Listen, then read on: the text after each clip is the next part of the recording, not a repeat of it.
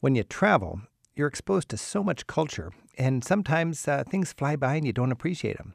One great aspect of European culture when you're enjoying a trip over there, of course, is music.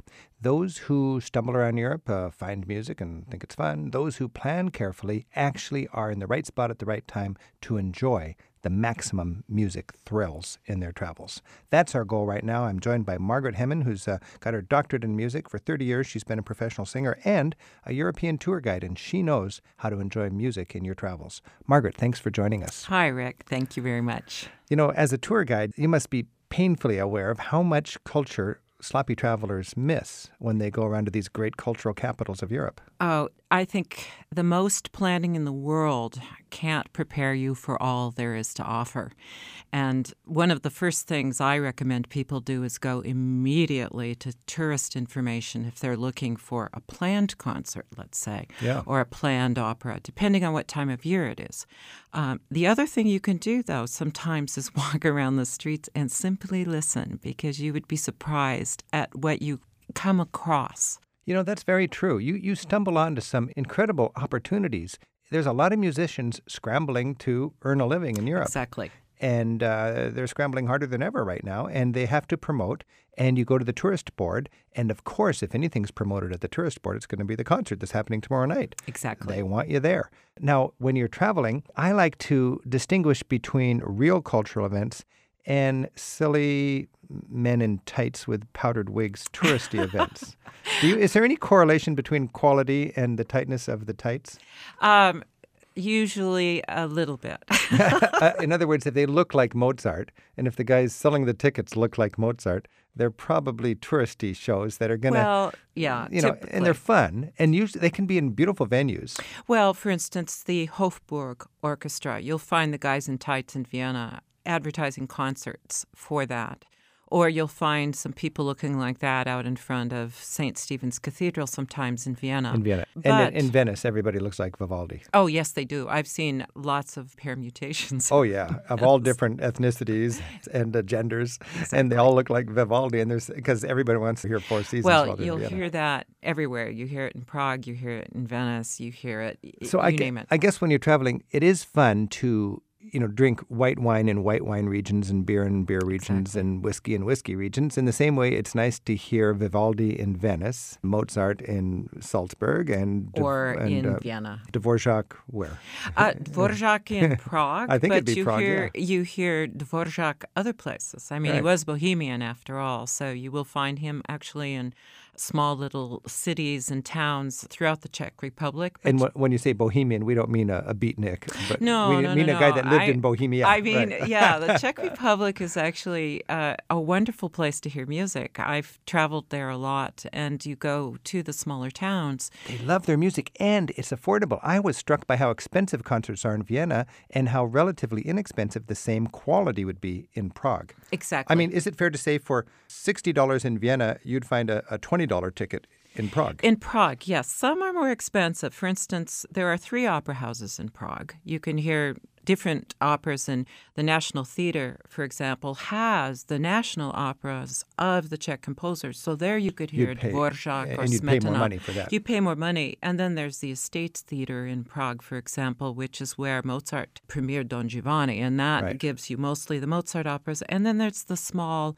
Státní Oper, which is where you hear Verdi. They have a Verdi festival there during the summer in Prague, of all places. But any day of the season, at least, you'll have 3 or 4 options in beautiful venues. Exactly. Almost always tickets available the same day or at the door. I mean, you probably are more tuned into the quality than me. I just enjoy the music because I'm not a professional in that. And I've just been blown away by the value of spending $20 to sit for an hour in a gorgeous setting. And to me, the venue really complements the music. It really does. For instance, again, taking the city of Prague, if you go to the Obecní Dům, which is the municipal house, if you go to the Smetana Hall there, you can hear this incredible concert in a wood hall, and the acoustics are just marvelous. And to know what Smetana means to the Czech people, if you can also accentuate the experience by understanding, man, this is great if I'm not Czech, but if I was Czech, I'd be covered with goosebumps and waving my flag. Because Smetana's the guy.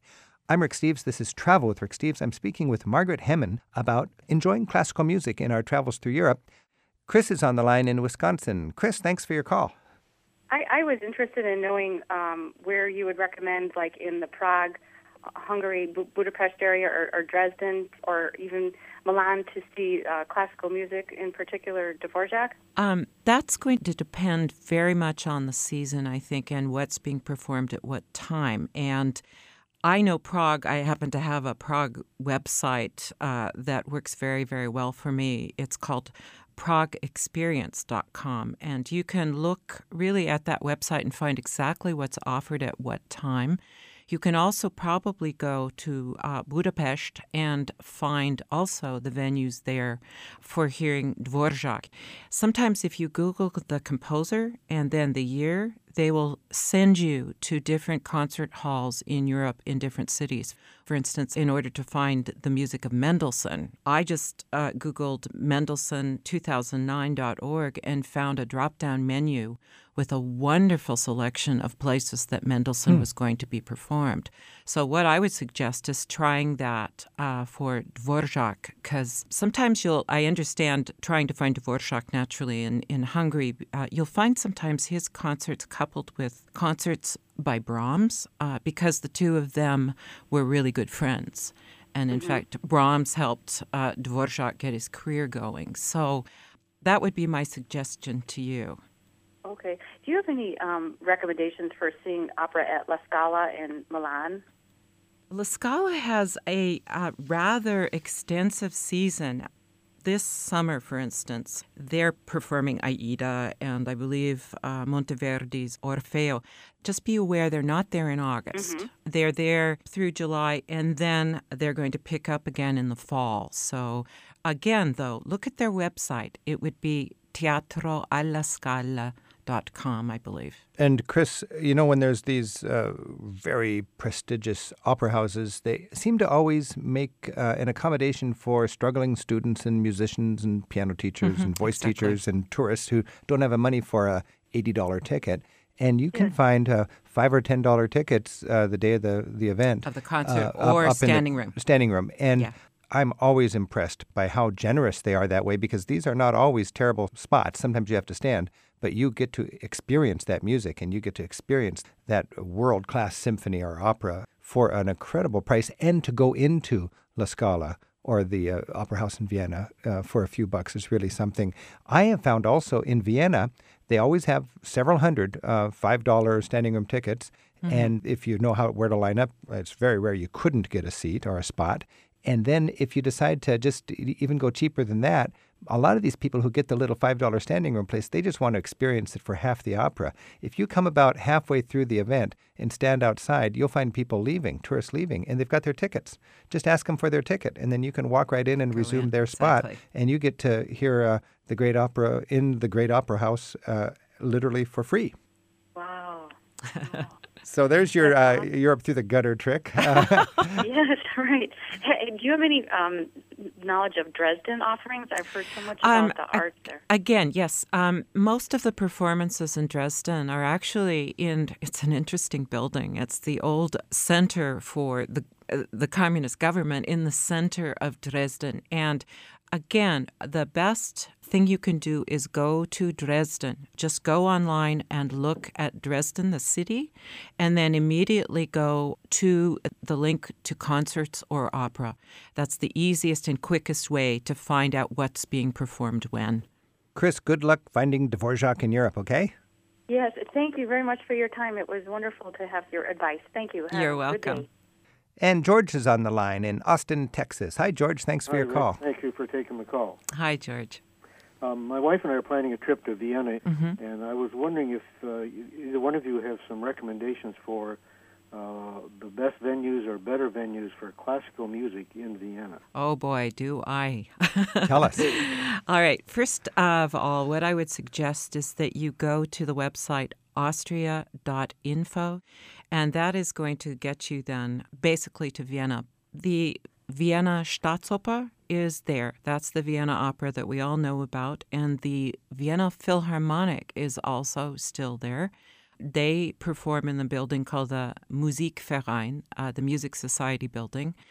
And also, there are any number of wonderful organizations. The Volksoper, That does lighter operas, does Mozart, but it also does operetta.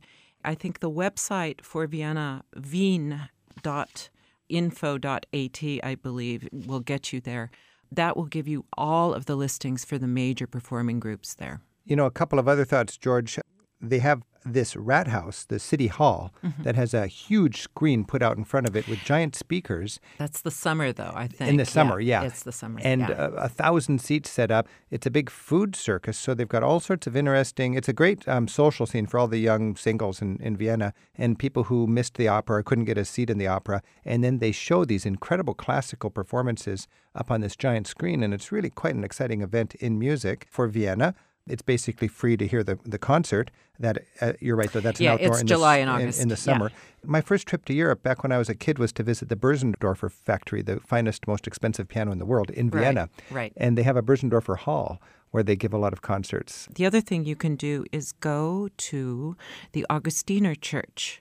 If you want to hear a beautiful concert that is not on the beaten track, but it is the best Mass at 11 o'clock on Sunday.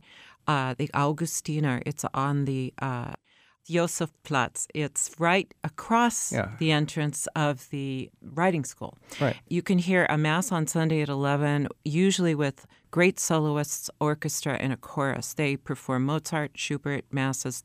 That would be one thing I would definitely do, and that one is actually free. And a lot of tourists are very frustrated by trying to go to the boys' choir concert Mass, and you end up, it's a huge mob scene. You don't even see them when you're in the little church, if you can get into the church, because they're out of sight. And a lot of people are in the narthex watching it on a live video feed or frustrated not even getting in there. And ironically, I think you get a better musical experience at the Augustiner Kirche. I agree. And you'll have no problem getting seats there. The other thing you can do, though, on your way to the Augustiner Kirche is you can stop by the courtyard where the boys' choir are singing. You can actually stand outside and listen. You can listen. And then go on to the Augustiner Mass. A couple other tips about sightseeing for music lovers in Vienna. They made a Mozart house, a Mozart museum in Vienna to coincide with one of his actually, I didn't like it. Oh, you didn't? Oh, I loved it. Well, maybe, but to me, I like the one in Salzburg much better. I get real frustrated in a museum when it's just photocopies of artifacts and stuff without a lot of actual artifacts. There's something going on, though, this summer there, actually in the Mozart house, which is where he composed The Marriage of Figaro. They are going to feature snippets of Haydn's music there because Mozart and Haydn were friends. This is the big Haydn year in Austria. So, that's right. So Haydn will be featured in the Mozart house. Actually, yes. Maybe making the Mozart house better. But as far as I'm concerned, in Salzburg, you've got the Mozart birth house and the Mozart Wohnhaus, right? Exactly, the two. And the birth house, all the tour groups are there, and it's just pandemonium, and it's great to see his little violin and stuff. But to me, it seemed like a very commercial romp compared to the Wohnhaus, where you've got a wonderful audio tour. Exactly. But I think my favorite music museum in Europe is the Haus der Musik in Vienna. And there, you really celebrate the Viennese music heritage. Thanks to all of these Habsburgs that just loved music. I mean, some of the Habsburgs were quite good musicians themselves, I think. Right. My dad used to be a band director, and I've always sort of envied that. And you've actually got this fun, have you tried this, Margaret, where you get to conduct the Vienna Philharmonic with your computer wand? Yes, and they throw down their instruments when I do it. They drop their bows and they laugh at you. They ridicule you. But you can make them go faster and slower and fermata or whatever. Hey, George, enjoy your upcoming travels, and I hope you get into some good spots in Vienna for some music. Okay. Well, thanks for your time, and also thanks for your travel logs, your travel journey, too. That helps a lot. Oh, Good. That's great. Thanks, George. Bye, George. Bye. Jen's on the line in Portland, Oregon. Hi, Jen. Thanks for your call. Hi, Rick. I got a question for you about classical music. We especially enjoy pipe organ concerts in Europe, and London has a great guide so you can see what's coming up in the next week. We were wondering if you knew of any other such guides in other cities or other good ways to track down pipe organ concerts when we travel around there. Boy, I don't know particularly what website you could go to for that, but most of the big cathedrals have pipe organs. You know, look at the posters. When you go into a Right. church, they're generally, if there's any event coming up in the next couple of days, it'll have a poster by the door, and Right. it'll say organ concert or something, and you Yeah. can guess it's an organ concert. Also remember, virtually every tourist board in Europe that you'll find on the main square or at the freeway on-ramp or out at the airport has an English language this week or this month or this fortnight list of concerts. And if you ever want a free concert, it's usually often going to be a pipe organ. Right. And they go every Tuesday in Harlem, this incredible pipe organ that Mozart There's played and so on. also in Vienna, for example, in the afternoon at 3 o'clock, there's in the St. Peter's Church, there's always an organ concert. And Paris, Notre Dame de Paris, always has an organ concert. Have you heard there. Daniel Roth play in the Saint-Sulpice? Yes, I have. Oh, my goodness. Daniel Roth, I think he's arguably the greatest active organist in Europe, playing the pipe organ in Saint-Sulpice. And after the first Mass, a little door opens in the back of the nave, and organ aficionados and a few lucky tourists go in there, and they scamper up this little tight spiral staircase, like 16th notes, I always think, and they get up into this loft, and it's a musty old loft, and you see these giant treadmills that people would go up and down on like slaves, you know, to power the big pipe organ before the age of electricity to power these organs. And then you go into this loft and you're right there with Daniel Roth on this incredible organ. It's kind of ramshackle, and you see on the wall the lineage of who's played that organ over the last years, all the way back to Vidor. Isn't he a famous organist? I believe so, Yeah, yes. and it's such a privilege to be up there watching him perform. It's free. It's every Sunday that he's working and he's in town, and it's just one of those magical experiences you can have if you have the information. Well, I would say one of the most important things is just use your initiative a little bit and find the tourist boards, find the churches, talk to people. You can usually find a concert in an afternoon or an evening. Sometimes you just come into town and you find out that night there's a great concert playing, for example, in St. Stephen's Cathedral in Vienna or any of the great churches. You know, They it's- usually always have them. It's one thing to see that beautiful cathedral or concert hall, but to be there for an actual concert and to hear it filled with music, Oh, that it's really incredible. brings it to life. Jan, good luck on your search for good pipe organ music in Europe. Great. Thank you so much. Thanks for your call. Alrighty, Okay, bye-bye. bye.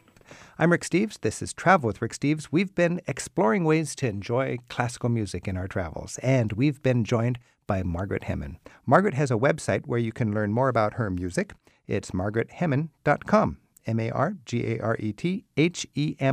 margarethenmen.com. We'll also list that in the radio section at ricksteves.com. Thanks for the inspiration to weave music appreciation in with our travels. You're welcome, Rick.